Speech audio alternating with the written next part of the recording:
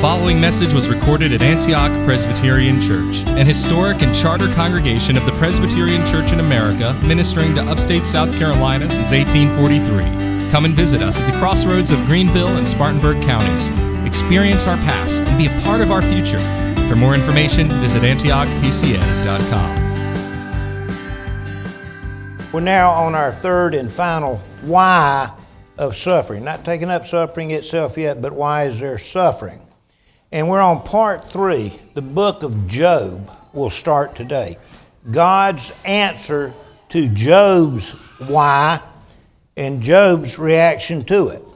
Now, Job is an extremely fascinating and utterly absorbing book. It's a part of God's Old Testament wisdom literature, one of the earliest books written of the Bible, exceedingly high drama, beautifully and wonderfully written as only God the Holy Spirit could do. It's an important book for our class because the whys of human suffering, Job is constantly asking, why am I suffering in the light of a good, all-powerful, caring, merciful, sovereign, loving God? Okay? It's all the more captivating because Job himself, from a biblical viewpoint, was a very, very good man. Even God himself said twice about Job, there is none like him on earth, a blameless and upright man, one who fears God and shuns evil. Okay? It's an extremely interesting book because we are privy to what's going on behind the scenes in the heavenly councils as Job, by and with God's express permission, comes to suffer more than any other major personage in the Bible save the Lord Jesus. An extremely important book for us to consider. I think this is probably one of our most important lessons. And of course, on pain and suffering, it shows the thoughts, the feelings, the misapprehensions, and the spiritual despair to which even a blameless and upright man and one who feared God and shunned evil can descend into in a period of prolonged and intense suffering. Okay.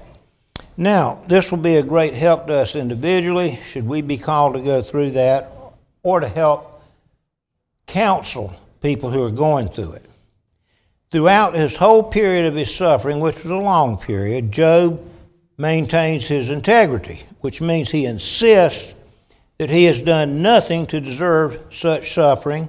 He repeatedly longs and pleads for an audience with God to show him the mistake and injustice of his being afflicted so severely. Well, in chapter 38, Job, at long last, finally gets that meeting with God that he's so intensely longed for. And both God's answer to Job's why and Job's response to it are simply magnificent. Okay?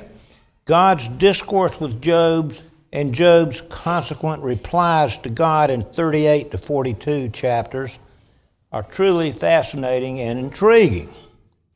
What Job and ourselves can learn from this about God, about ourselves, about the proper perspective and viewpoints to maintain will be of great help to us if we ever have to go through pain and suffering ourselves or counsel others.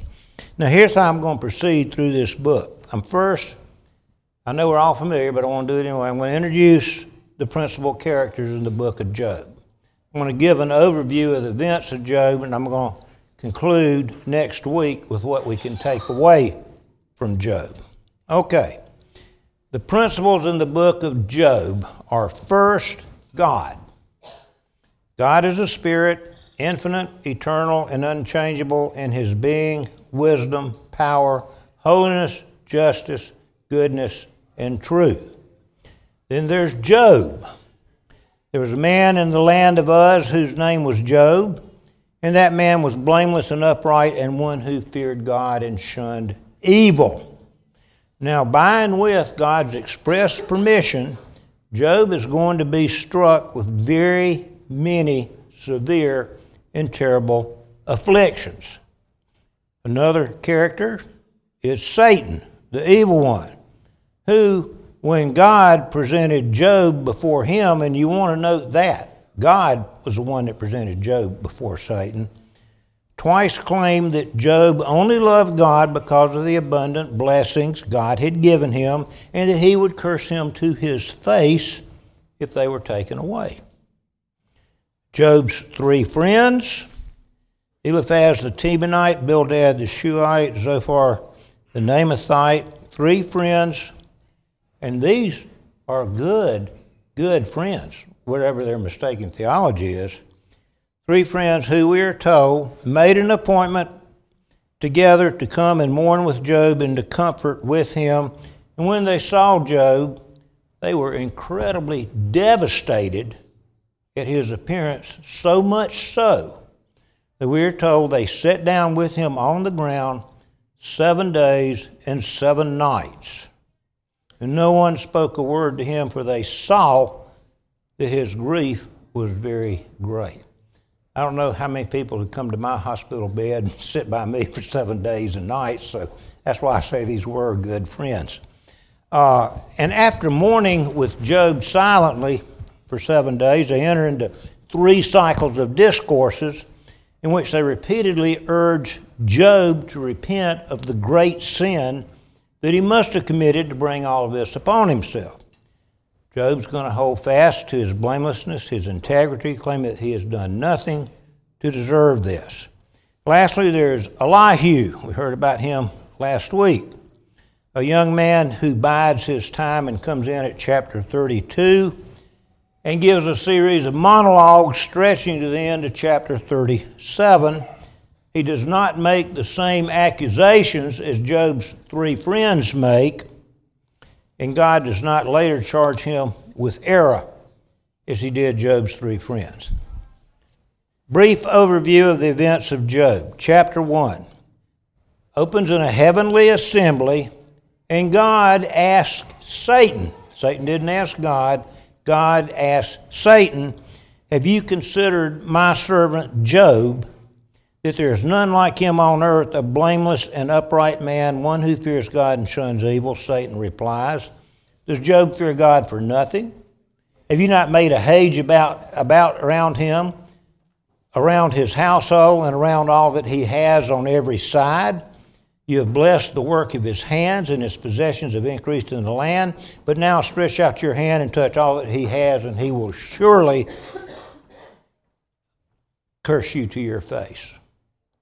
God replies to Satan, "Behold, all that he has is in your power, only do not lay a hand on his person." As a result, in one day, Job, who's called the greatest of all the people of the East, loses 7 sons and 3 daughters and suffers the loss of all of his livestock and all of his property. Okay?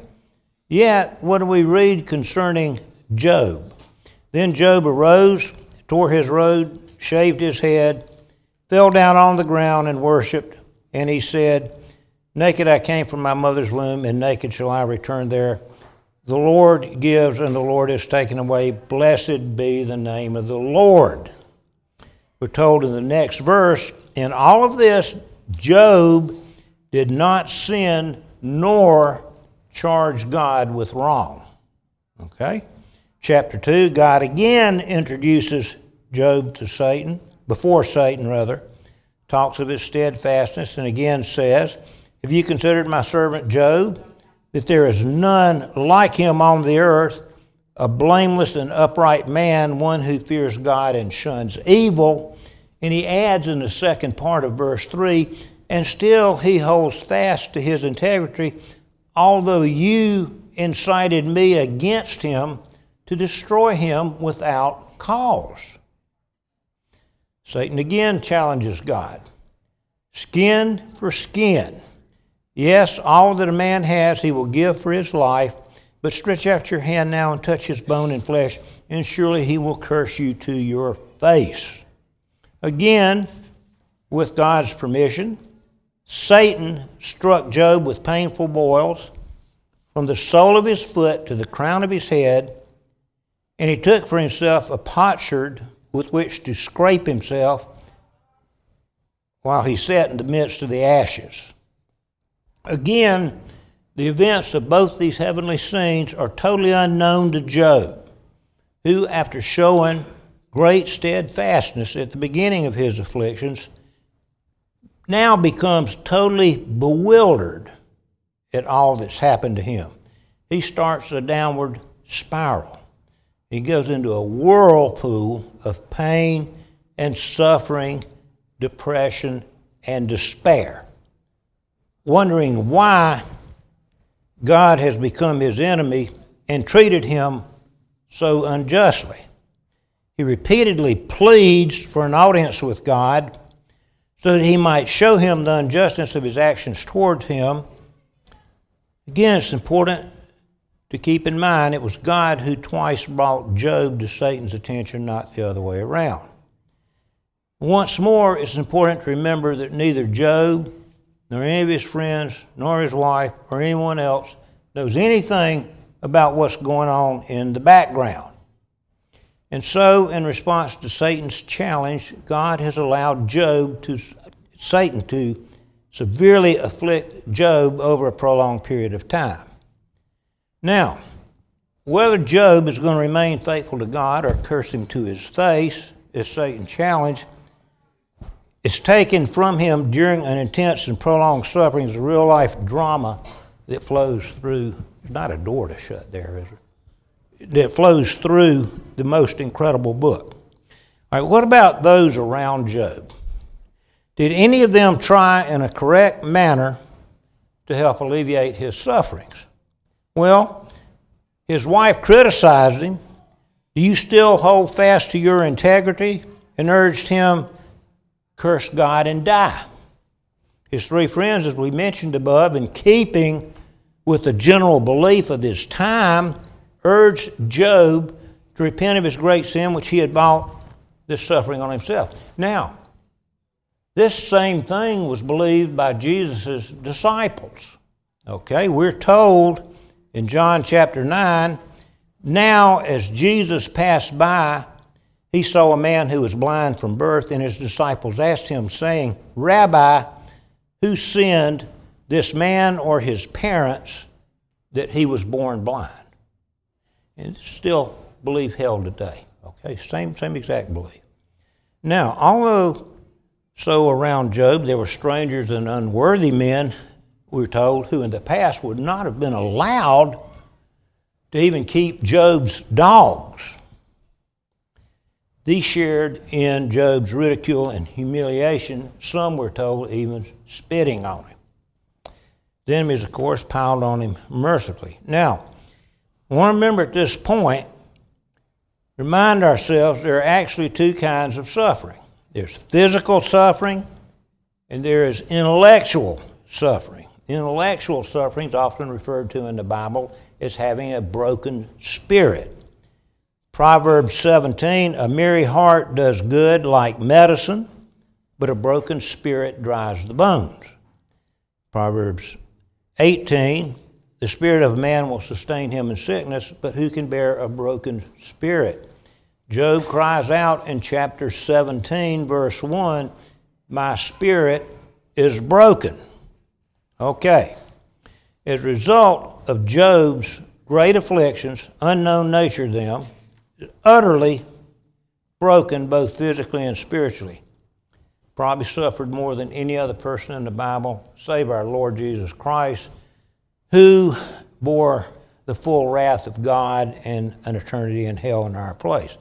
Chapters 3 through 31, we see the three cycles of discourses between Job and his three friends, discourses which Job repeatedly describes the depth of his utter despair, his bewilderment that God has become his enemy.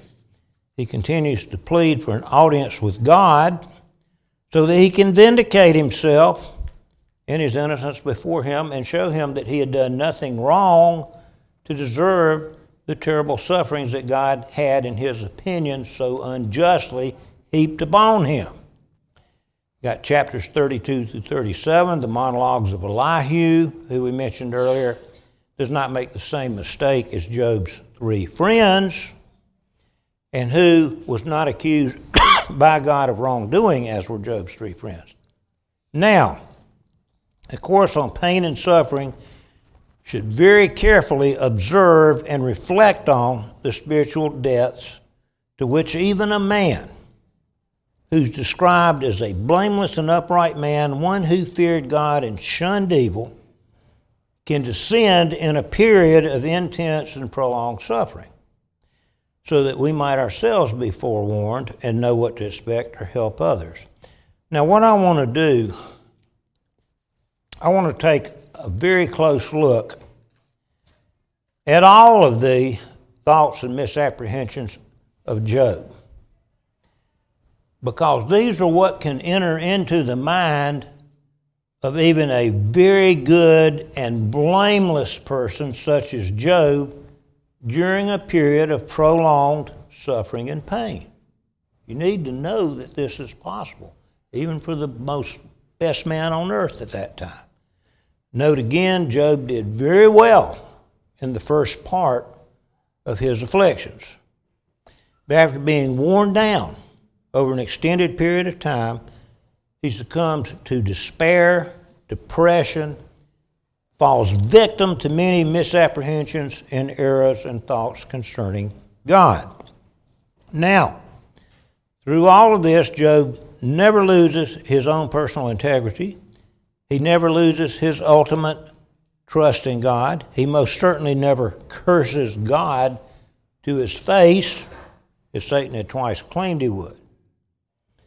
Most interesting of all in our look at Job's plight is Job's reaction upon finally getting his audience with God. He's been pleading for it all along.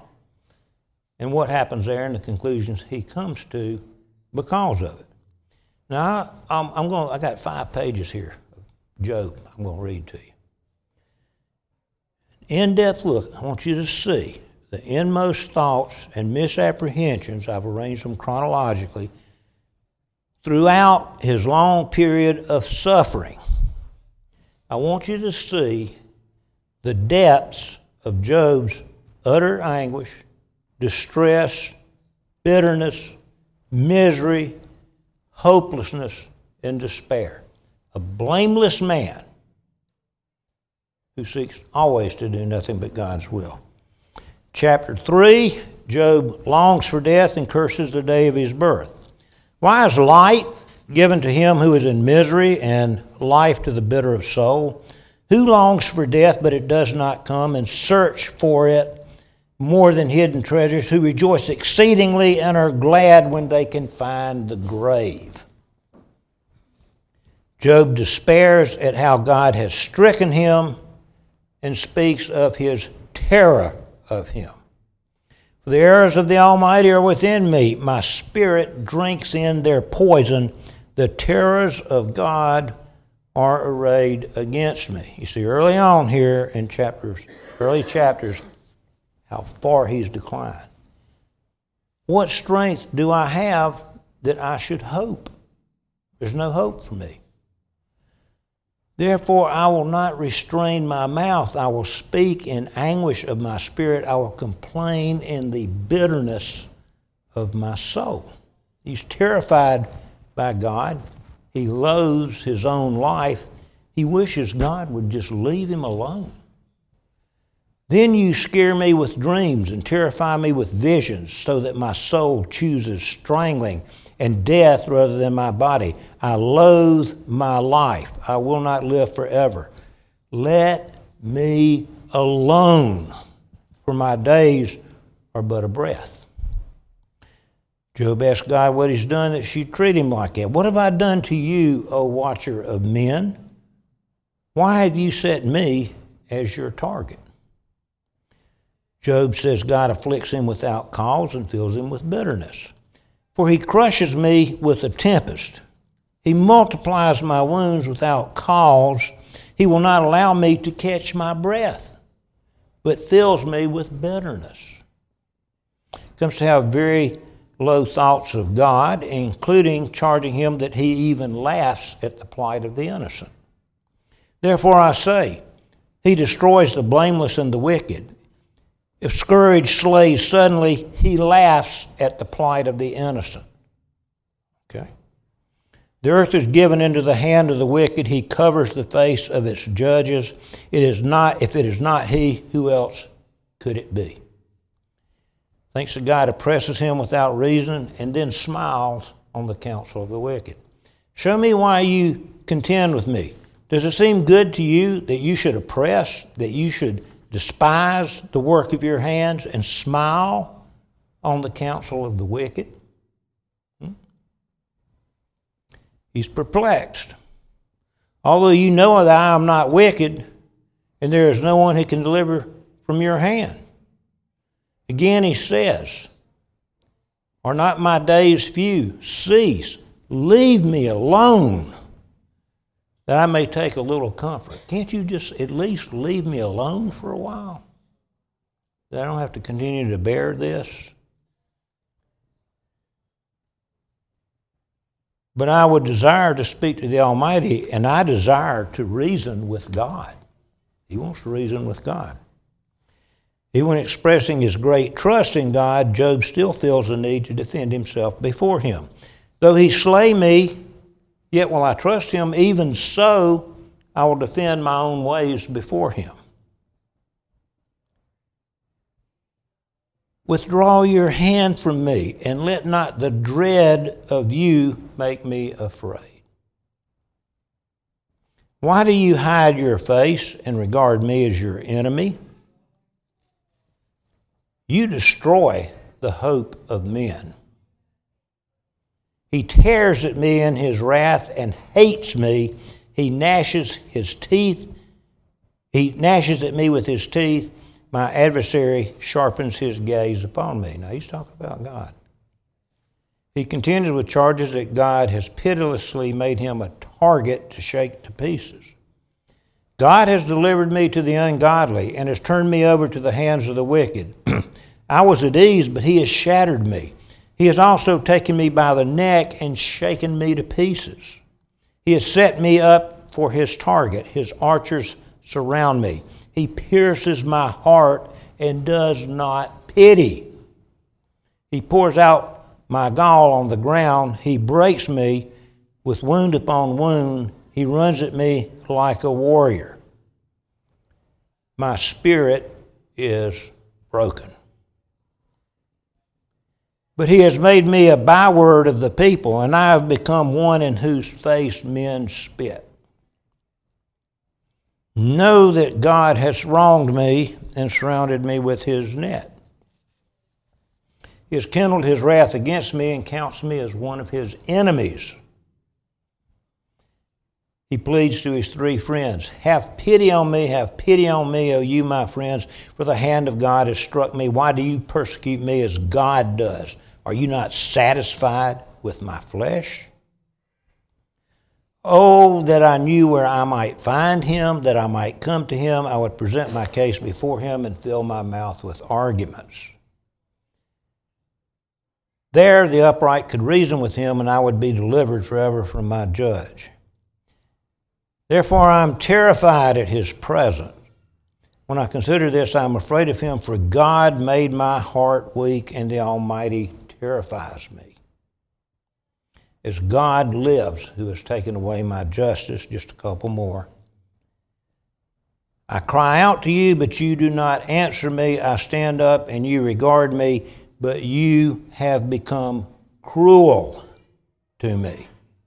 With the strength of your hand, you oppose me.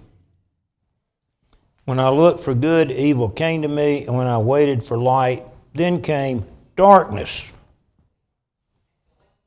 Let me be weighed on honest scales, that God may know my integrity. For destruction from God is a terror to me, and because of his magnificence, I cannot endure.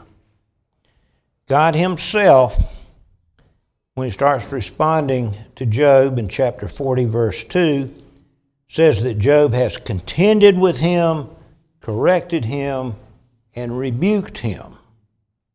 So the one who contends with the Almighty, correct him. He who rebukes God, let him answer it. These are the thoughts that can come even to a man of God himself, of whom God himself has twice said, there is none like him on earth, a blameless and upright man, one who fears God and shuns evil. These are the thoughts that can come even to a man such as that during a period of prolonged pain and suffering. And you need to prepare yourself. You don't want to work out a theology of suffering while you're suffering. You want to prepare yourself beforehand. Final chapters of Job, a couple of things to put in mind. First, many scholars consider the book of Job to be one of the earliest written books in the Bible. Matthew Henry dates it at the time of the writings of Genesis and says he is a contemporary of Isaac and Jacob. I think Dr. Piper feels, if I'm not mistaken, that he had the whole Pentateuch. But there's discussion. At any rate, Job very likely had no great body of written theology to fall back on. What wisdom he had was that imparted by the Holy Spirit for the most part. And second, keep in mind, one of the great errors of Job's time was the idea of a direct link between the degree of suffering and the degree of their own personal sin, an error that persists to this day. Okay, Job has longed for an audience with God. Wanted to know why God has afflicted him so terribly when he's done nothing to deserve such treatment. We saw how despairing, how depressed he became. He does mean a basic trust that God is good, but he has made many erroneous, wrong, and rash statements about him. And he thinks if only I can get an audience with God and present my case to him, then God will come to see his error and his injustice towards me and lift his heavy hand from him. Now, beginning of chapter 38, Job at long last gets his request, his audience with God. This is, to me, one of the most intensely fascinating and remarkable meetings you can possibly read about. Very dramatic. Don't miss the magnificence of what's going on here, okay? On one hand, you have Job, a man of whom God himself has twice said, there's none like him on earth, a blameless and upright man, one who fears God and shuns evil. Also a man who is totally wrecked in both body and spirit, deeply depressed, despairing, in utter perplexity and confusion as to why God has become his enemy. On the other hand, you have the sovereign, all-powerful creator and God of the universe, supreme ruler of the universe, who has permitted Job to be so severely afflicted by Satan, and whom Job has accused of injustice, wrongdoing, error, cruelty, while by God's own admission, contending with, correcting, and rebuking him. And now this man, this poor wretched shell of a man, stands before God, who has allowed all this to happen. Job's three friends are observing from the background. Astounding gathering. What happened in Job's audience with God? Well, at the very beginning, we see that instead of Job questioning God, as he had for so long desired to do, God immediately begins questioning him, opening their discourse with a very deeply penetrating question that clearly showed Job the foolishness and rashness of his questioning and rebuking God and charging God with injustice, error, and being an enemy to him. What were God's first words to Job? Who is this that darkens counsel by words without knowledge? All right? This is the Matthew Henry on this. The preface is very searching. God charges him with ignorance and presumption in what he said. Who is this that talks at this rate? Is it Job? Shall he pretend to prescribe to me what I must do, or quarrel with me for what I have done? Is it Job? What? My servant Job, a perfect and upright man? Can he so far forget himself and act unlike himself? Who, where is he that darkens counsel thus by words without knowledge? Let him show his face if he dare and stand to what he has said. R.C. Sproul comments, do you hear the force of that rebuke? God says to him, who is this who darkens counsel with words without knowledge? Watch it, Job. You're casting a shadow over my perfect counsel, over the perfect counsel of my wisdom. You're not speaking from the perspective of omniscience, but from the perspective of consummate ignorance. You don't know what you're talking about. And now you put me on trial. You want me to give an answer to your theological inquiries. You want to interrogate me. I want to answer your questions. But before I answer them, I want you to answer some for me. Prepare yourself like a man. I will question you, and you shall answer me. Here's question number one, Job. Where were you when I laid the foundations of the earth? Sproul later comments, this is not an exercise in divine bullying of Job, but a crash course on the nature and character of God. Job, look at who I am. Job, you can trust me. All right? God's first question again. Who is this who darkens counsel by words without knowledge? Now, every one of us, and I especially include myself in this, who have ever questioned God's wisdom, justice, and love and put him on trial, can feel the full force of this rebuke because it's directed at us just as much as it's directed at Job. God continues, now prepare yourself like a man. I will question you, and you will answer me. Matthew Henry again. He challenges him to give such proofs of his knowledge as would serve to justify inquiries into the divine counsel. It was as if he had said, gird up now thy loins like a stout man, prepare thyself for the encounter. I will demand of thee, and will put some questions to thee, and answer me if thou canst before I answer thine. Interestingly, God didn't just intrude and do this. This is what Job had specifically asked for back in chapter 13, verse 22, when he says to God, then call, and I will answer.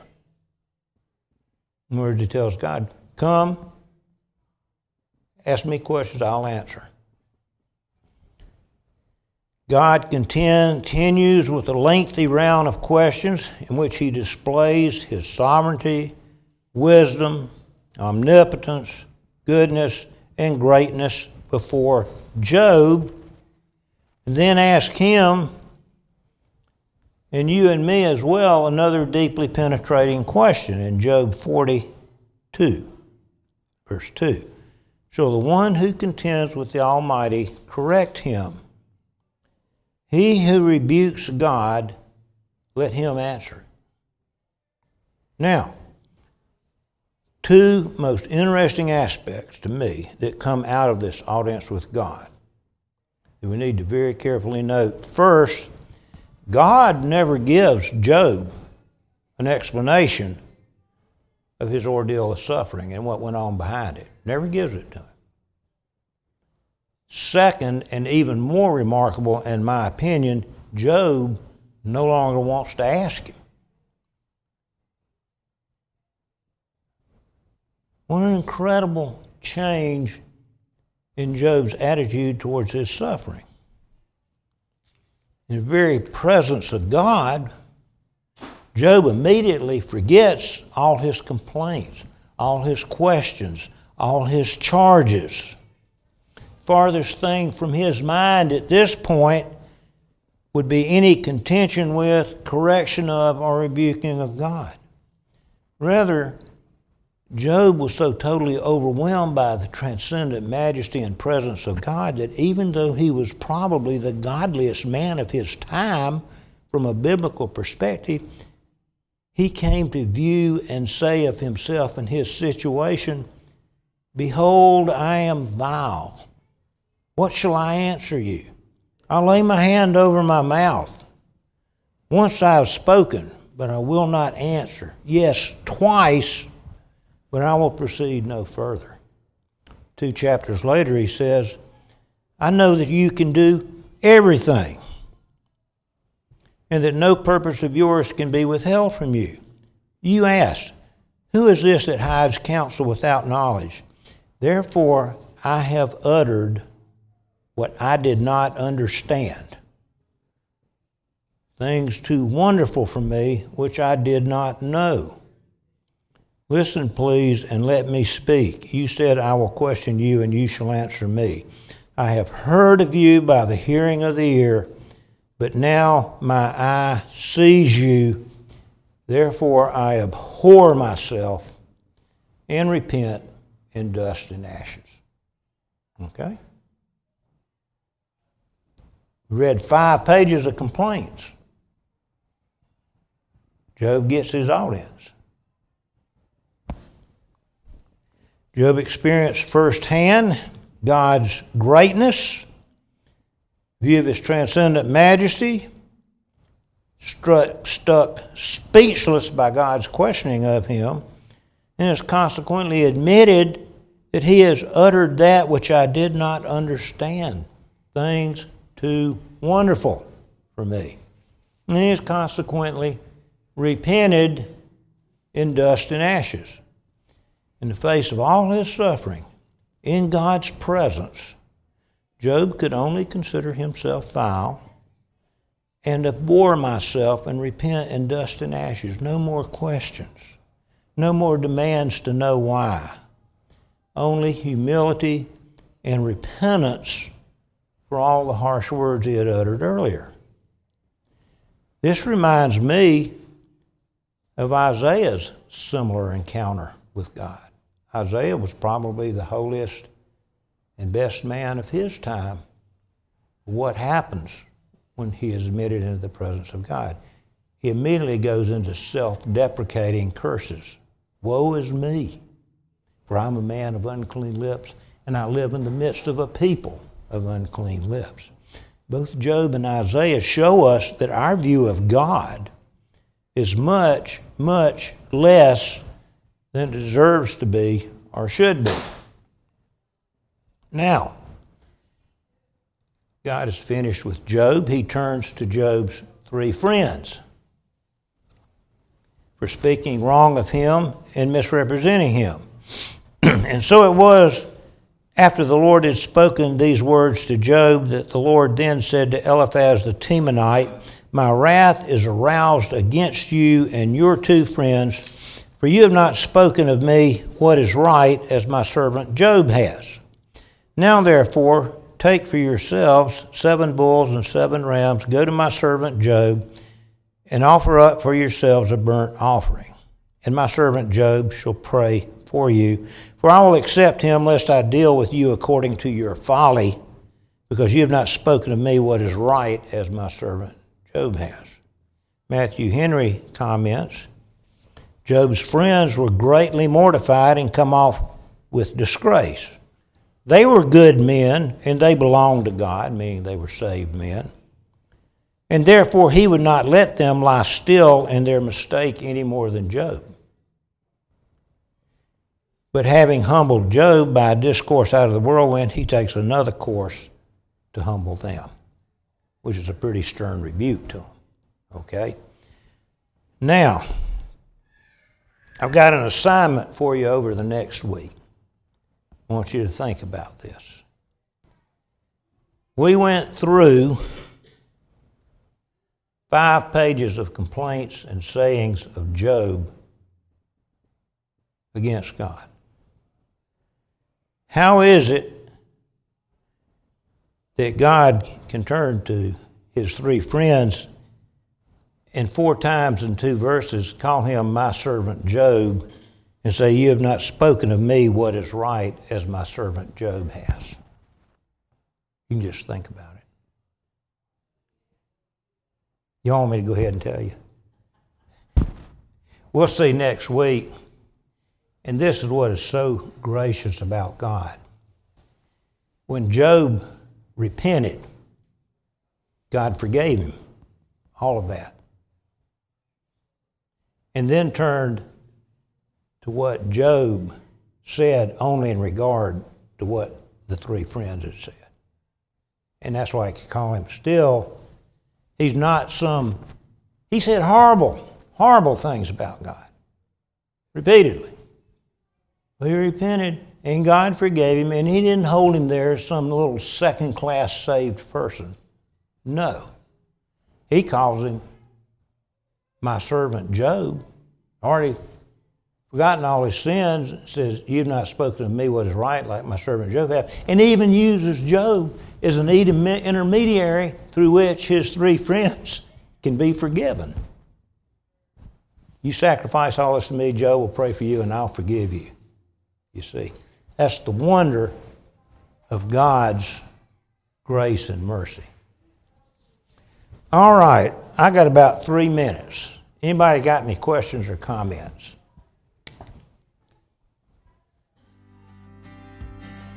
It's a wonderful book.